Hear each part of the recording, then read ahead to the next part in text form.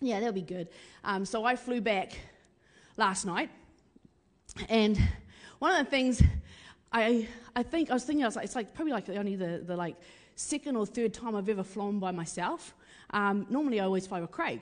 So I had to, and I know it sounds dumb, but I had to kind of navigate the airport by myself, and I'm always like, what if I get on the wrong plane? What if I, and I'm like, oh my gosh, you're 40-something years old, and I can't tell you how old I am because I lie about my age all the time, so I honestly couldn't really remember off the top of my head. But I'm like, I'm 40-something, and I was just like, oh, you can't be this terrible, and I hate wearing stupid face masks on the plane, honestly, it was not fun. But I got here, and that was all good.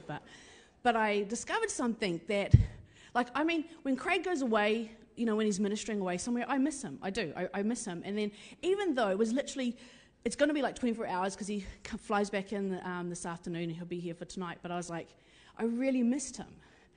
And I think it's a little bit, it's a byproduct of the whole COVID thing, right? I don't know about you guys, but I am not a touchy-feely person, right? So I always find it a struggle to have to hug people. But what I've noticed about myself is that since COVID, I'm a lot more easier about hugging people than I ever used to be. And I think it's one of those things in that 4 weeks, now, I'll admit, it wasn't that bad for me. I read 56 novels. Our bank balance didn't appreciate that. But, I read 56 novels in the 4-week lockdown. But I missed people, right? I honestly did. I missed people more than I thought I would. I missed just hanging out with people. I missed that conversation. And the other thing that I missed is I missed that hug and that touch, which for me I found kind of odd because, like I said, I'm not really a huggy, touchy person. If somebody goes in for a hug, I'm normally going to stick out my hand. I have personal space. Why are you invading it? But now I seem to be in this place where I kind of don't mind, and the only thing I can put it down to is the whole lockdown got me missing people. There was distance, and I didn't like it. And if you have been following along in the series, that we've been doing in the book of James, the start of the book of James in chapter 1 actually says that he's writing this letter to the people who are scattered abroad. So he's writing a letter to people who were at a distance, right? He's writing this letter to people who weren't together anymore. And I think what you have to understand is that in the context of Scripture, because there is this distance, they were missing stuff. And I'm going to pick it up in chapter 4 of James's letter. And this distance has been causing separation anxiety, right? And they're doing some things that were out of character, things that they didn't do before. Now, if you've been part of this series and been listening along each week, you'll know that James is pretty blunt, right? But I got to warn you, he's savage now. Chapter 4, he is downright savage. So if you're a sensitive person, I recommend you close your eyes and block your ears because this is going to offend on some level, right? I tried to find the nicest version to be able to read this in. All right, so here goes. It's a big passage. What is the cause of conflicts and quarrels with each other? Doesn't the battle begin inside of you as you fight to have your own way and fulfill your own desires? You jealously want what others have, so you begin to see yourself as better than others.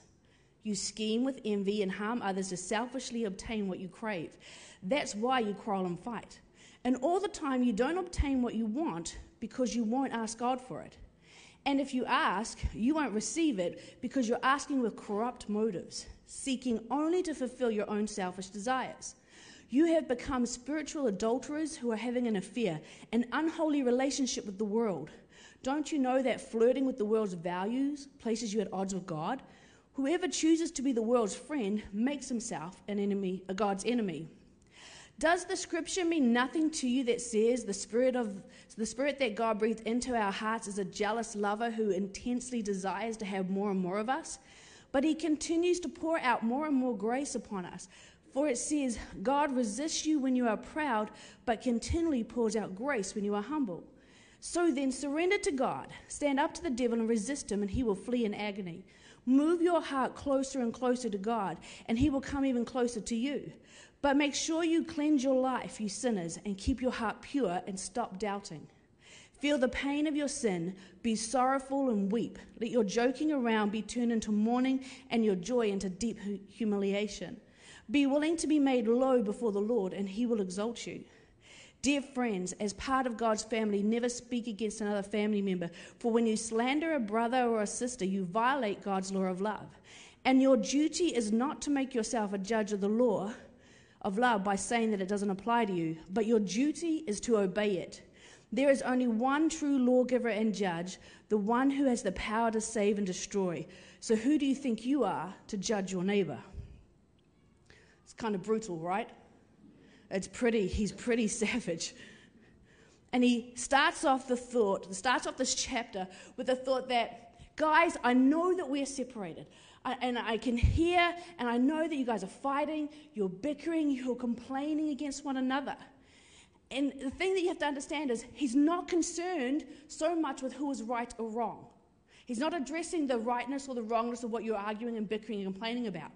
What he is concerned about is the bitterness of your spirit and the selfishness of your spirit and the fact that you're actually quarreling. Have you ever had someone talk about you behind your back?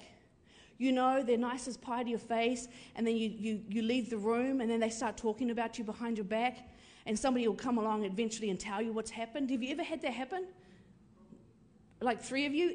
Okay, well, great for the rest of you. That's awesome. You see, these guys weren't just leaving the room, and they weren't doing it behind their backs. They were literally doing it in front of each other, but they were leaving the region, right? So there is this distance. They are hearing stuff, they're saying stuff, they're talking about stuff, and the people are arguing, and they're bickering, and they're complaining. And you know how they have that saying that distance, makes the heart grow fonder? In actual fact, quite often, distance makes your heart grow harder. You see, because what I have found, when we have distance, is that distance doesn't make you miss. It can make you misinterpret. It can make you misconstrue. You can misunderstand.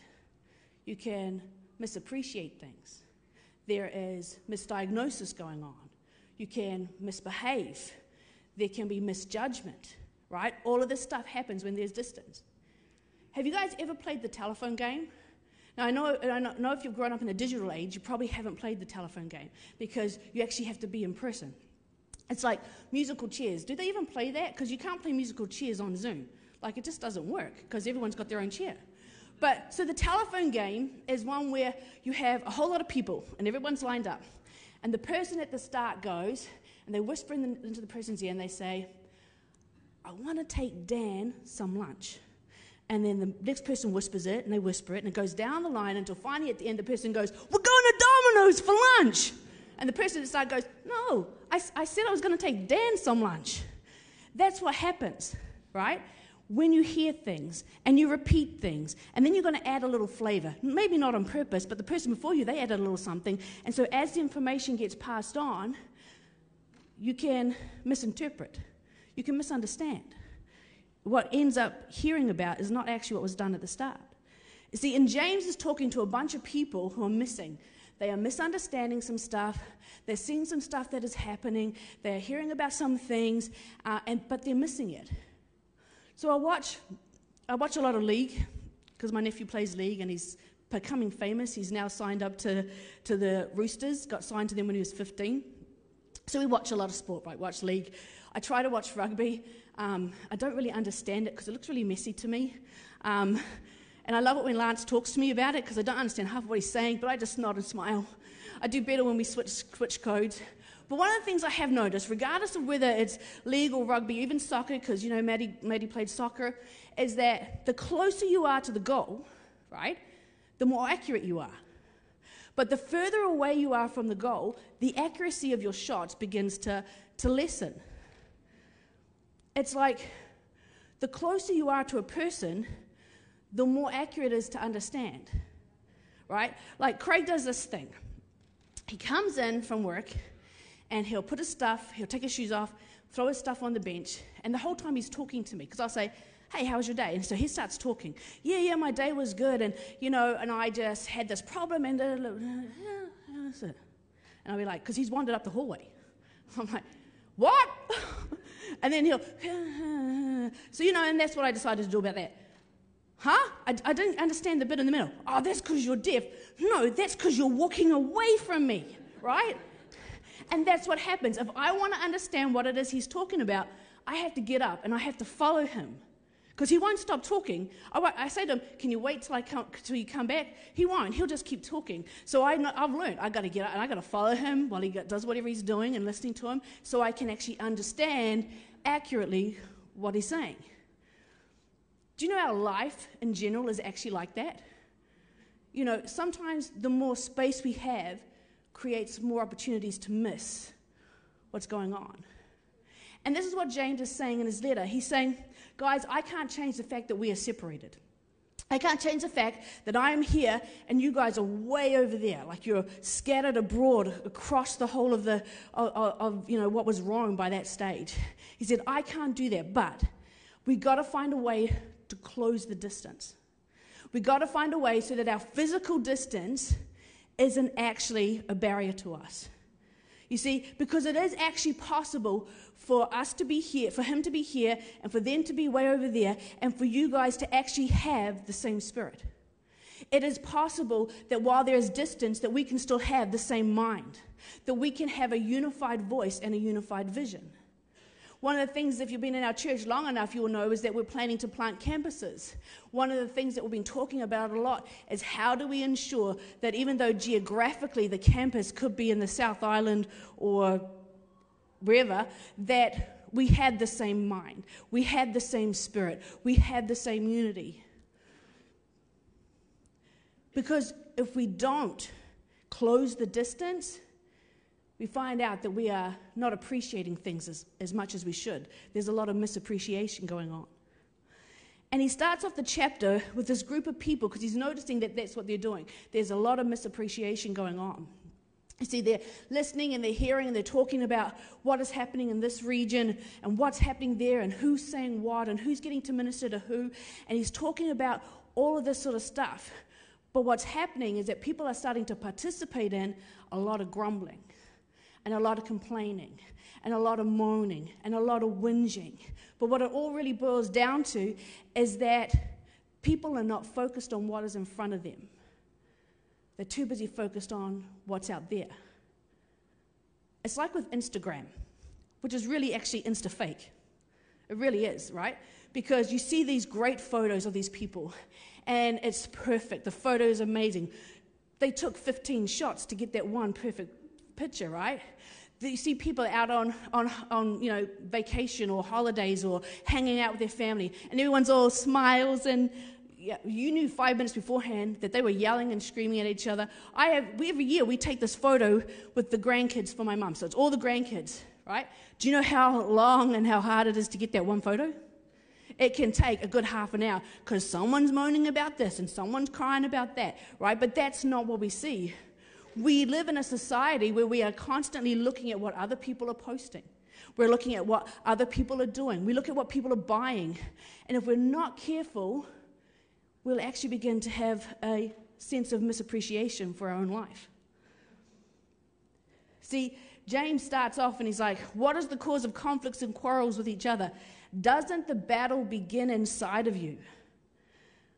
I love what James is saying here.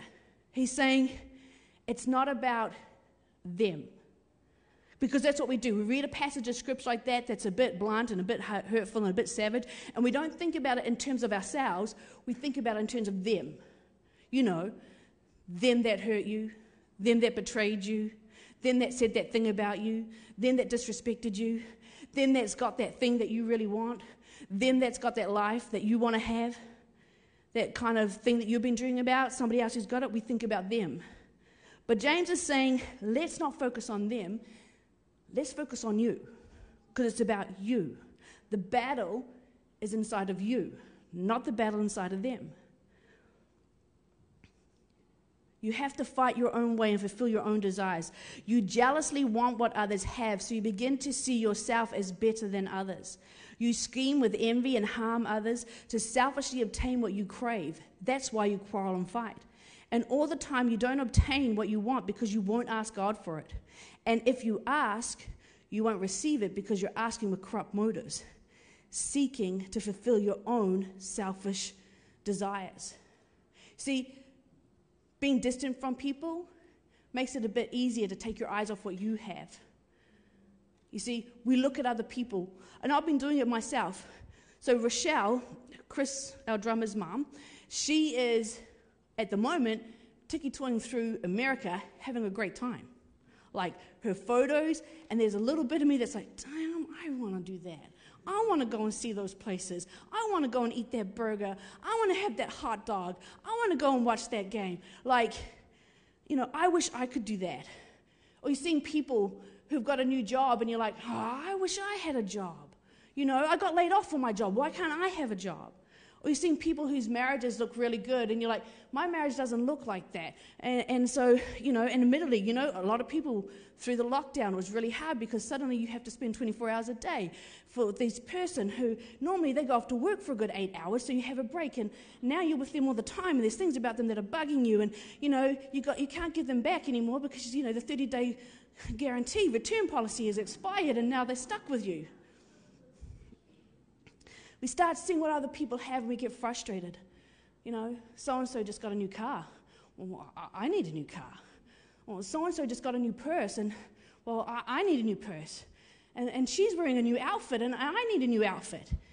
And if we're not careful, we begin to misappreciate everything. And if we're not going to be like that, we have to learn to close the distance, right? So how do we close the distance like that? How do we stop that from happening? How do we stop misappreciating things? You have to focus on what you have, and then you have to fight to stay thankful. You need to focus on what you have, and you have to fight to stay thankful. And it is a fight. It's not just something you can do easily. You know what? I may not have a car, or I may not have that car, that nice car, but at least I still have a car, and it does get me from point A to point B. Because at the end of the day, third-class driving is better than first-class walking, right? I may not have that kind of marriage, but you know what? At least we're still together, and we can work on that. My kids may not be getting straight A's, but at least they're in the house of God, and they're worshiping God, and they're serving God. My health may be failing, but at the moment, I can still breathe. I've still got air in my lungs. We've got to start focusing on what you do have. I have air in my lungs. I have friends and family who love me. I still have the ability to meet here in New Zealand. We're so lucky. We can still go and hang out with our friends. We can still go and see our family. We need to start having thankfulness. You see, the Bible says it like this in 1 Thessalonians 5, verses 16 to 18. Let joy be your continual feast. Make your life a prayer. And in the midst of everything, be always giving thanks. For this is God's perfect plan for you in Christ Jesus. You see, joy isn't based on your circumstances, but it's based in God. You see, we don't give thanks for everything, but in everything. So that means that when circumstances aren't looking so good, when things aren't going so well, when the doctor's giving you a bad health report, when you're getting laid off, when you're struggling to find somewhere to live, when you're struggling to find stuff, we still give thanks in everything because we know that God's sovereign hand is in charge. See, it isn't easy to have joy, to pray, and to give thanks, but we do it because it's God's will. We do it because giving thanks prevents bitterness. It prevents envy and jealousy. When I'm thankful for what I do have, I can celebrate you with what you have. But when I am unhappy, when I don't give thanks for what I have, I'm mad about what you have, and I can't celebrate with you. See, there's nothing worse than grumpy, envious, bitter, jealous Christians.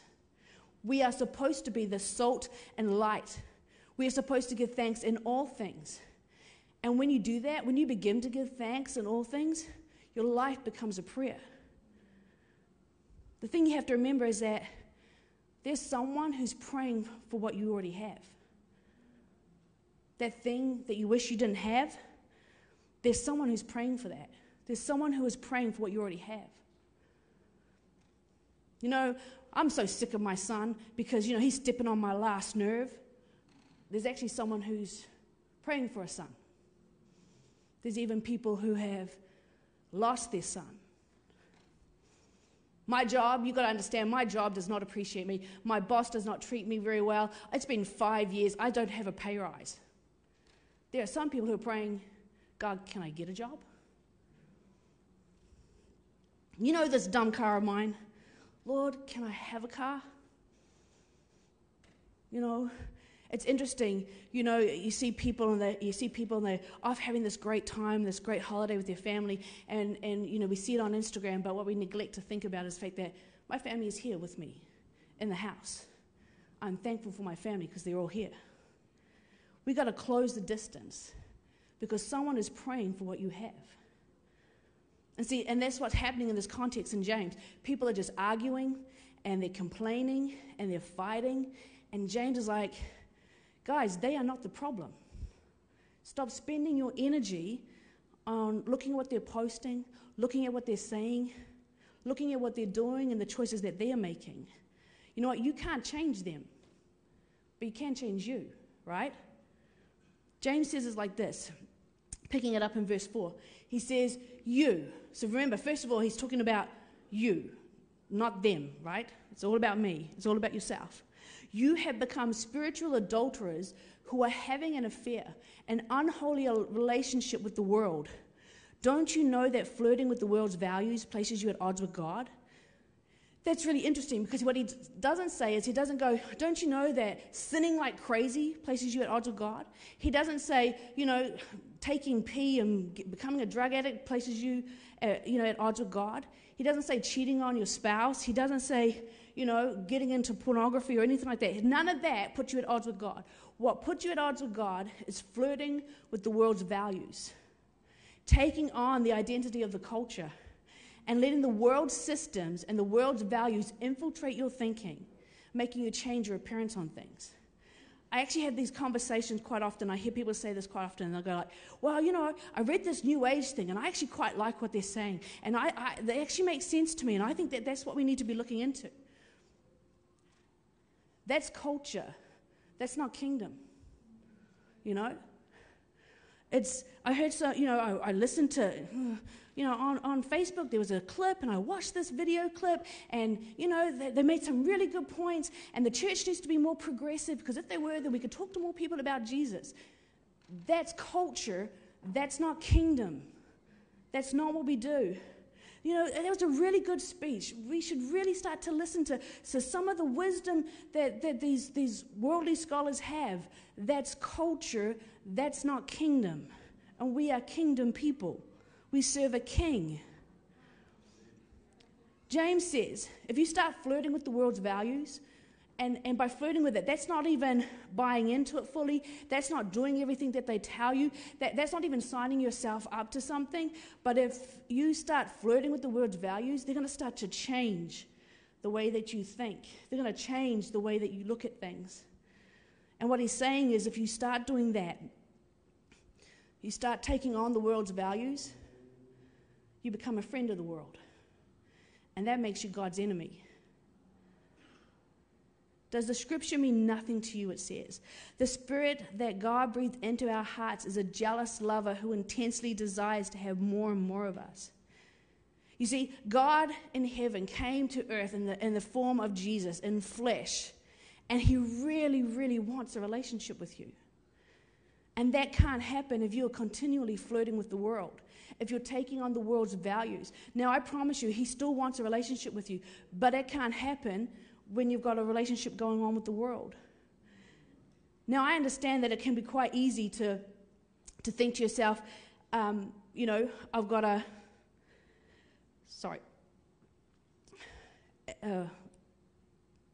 When you think to yourself, I've got to get along with the world, and I've got to understand what the world's saying, and I need to start looking at other people, and we start looking at other people, and we can start passing judgment on other people.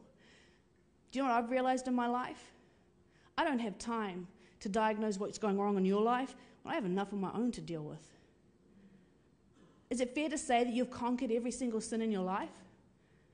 Is it fair to say that you have mastered every sin? Because I know that I haven't mastered everything. There are things I still struggle with. And I think if anybody believes that they have mastered everything, you're fooling yourself. It doesn't mean that I'm neglecting those areas. It doesn't mean that I agree with them. It doesn't mean that I'm in agreement, or I think those things are okay, or they're little and I can pass them by and still have them in my life. There are things I'm still working on. There are selfish motives I know I have that I need to work on. But can I give you some advice? If you're spending all your time looking at other people and saying what they've got wrong, what they're doing wrong, what they need to fix, and what they need to change, you don't have enough time to look at yourself. You have to be able to worry about yourself. I don't worry too much about what's going on in your world. I got to worry about myself. I have my own insecurities to deal with. I got my own issues going on. I have my own disobedience I have to work through. I don't have time to worry about yours. Matthew 7:3 puts it like this: but why worry about a speck in your friend's eye when you have a log in your own? Why worry about a speck, the issue, the tiny thing that's going on in their life, when you have this massive log sticking out of your own eye? What I find really interesting about us as people is we are far more tolerant of our own sin than we are of somebody else's, right? So how do we close the distance here? How do we stop that from happening? Do you know what we do? We get low. We stay down. James chapter 4 verse 6 says, but he continues to pour out more and more grace upon us. For he says, God resists you when you are proud, but he continually pours out grace when you are humble. Being proud doesn't mean that you make bad decisions. Being proud just means you think you've got this. You know what? I got this, God. I know what I'm doing, God. I have read enough scriptures, God. I don't need your help. I know what I'm doing. I have got my own boundaries set up in place for my life. I'm okay. You know, God, I got my degree in business, so I actually don't need your help. I know what I'm doing with the business. I'm really good about this, God.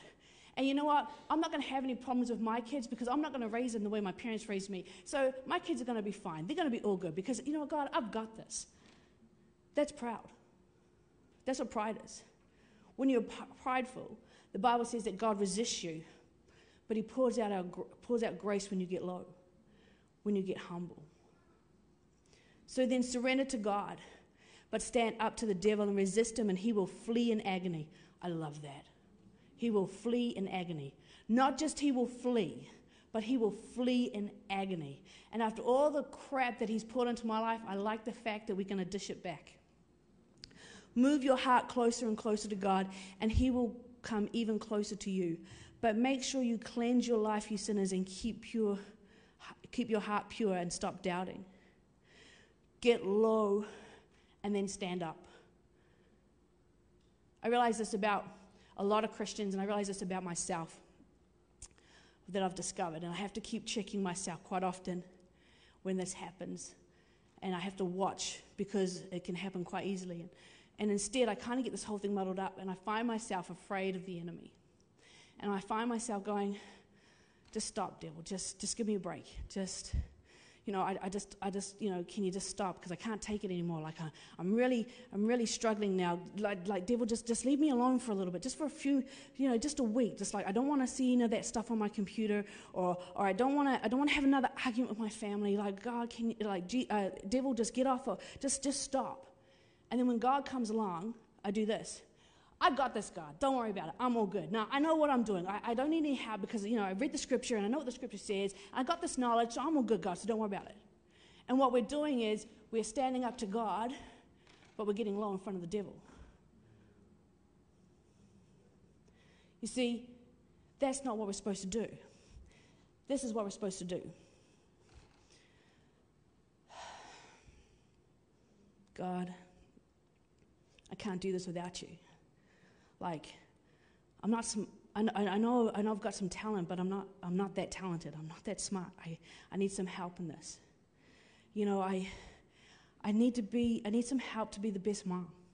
Because, you know, my kids are going through some stuff and I don't know what to say to them. And, you know, God, I want to have a really good marriage, but, you know, there's some things I'm struggling with. God, can you just give me some help? Can you just give me the right words to say? Can you open my mind to see things from their perspective, God? Because we need help. Because we need to get low. And then when the devil comes, That's it, devil. I've had enough. You will get your hands off my child. You will get your hands off my son. You will get your hands off my relationship. You will just move yourself out of here because I am a child of the Most High God. And I stand on the authority that Jesus has given me because He has made me to be the head and not the tail. So you can just flee. You can just be gone from here now because this is my family and we are covered in the blood of Jesus. And you have no rights. You have no authority to step in here. That's how we do this. But too often, we do it the other way, right? Too often, we go the other way. You see, grace and pride are actually eternal enemies. Pride demands that God bless me in light of my merits, whether they're real or imagined. But grace will not deal with you on the case of what you have done or what you haven't done. Grace deals with you on the basis of who God is. And who He is one who gives freely. Your humility isn't something that will earn you the grace of God. Your humility puts you in a position to be able to receive His grace, to be able to receive from Him. In light of the grace that He has offered to us when we are humble, there's only one thing we can do, which is submit to God. This means to order yourself, to make yourself go under God, to surrender to Him as a conquering king and receive all the benefits that come with His reign. Can I just get the band up? I just got one last thought I wanted to finish on. James chapter 4, verse 11. Dear friends, as part of God's family, never speak against another family member, for when you slander a brother or sister, you violate God's law of love. And your duty is not to make yourself a judge of the law of love by saying that it doesn't apply to you, but your duty is to obey it. There is only one true lawgiver and judge, the one who has the power to save and destroy. Who do you think you are to judge your neighbor? You see, when we humble ourselves, when we get right with God, the result of that is we get right with one another. We get right with other people. And how do we know that you're right with other people? It will show up in the way that you talk about them. It will show up in the way that you talk about them. So how do we close the distance? We stick to loving people and we leave the judging to Him. Now, I realize that it's easier to hold people to a standard, right? But I realize that God doesn't want me to judge people when they're having trouble, when they're struggling, when they can't quite get themselves through a situation in their life. What God wants me to do is He wants me to love them through it, right? Love them through the issues, love them through the things that they're facing.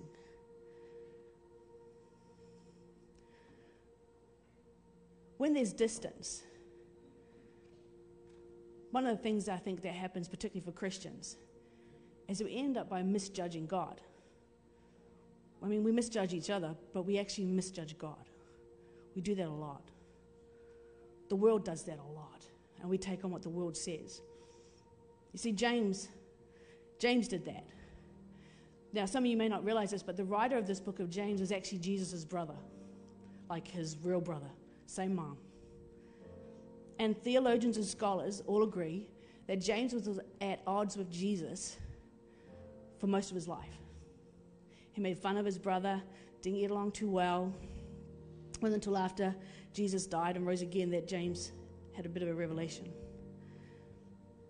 And what James is saying is that it is possible to miss him and to really miss him, right? We can miss him because his presence isn't here, but we can miss him by misjudging him. And I think if all of us are honest, there are parts of us who do miss him. And there are parts of us who really misjudge him. And we think to ourselves, I don't think he would want me because I just screwed up. I did all this stuff wrong. Or, the way I've been living my life, is not reflective of a Christian. So Jesus doesn't actually want me. Jesus doesn't want me here. And we think to ourselves, when I look up at heaven, all I see is Jesus standing there with his arms folded. Or we think to ourselves that when he looks at us with condemnation in his gaze and disappointment because I screwed up again. But I can tell you that that's what distance does. It makes us makes us misunderstand. It makes us misconstrue. It makes us misjudge. That is not our God. That is not our Savior. That is not Jesus. And if you're willing to get close to him today, he will show you that you are loved. He will show you that you are favored, that you are accepted, that you are called, that you are anointed. He'll show you that you had so much value that he would die for you. He is that good of a God.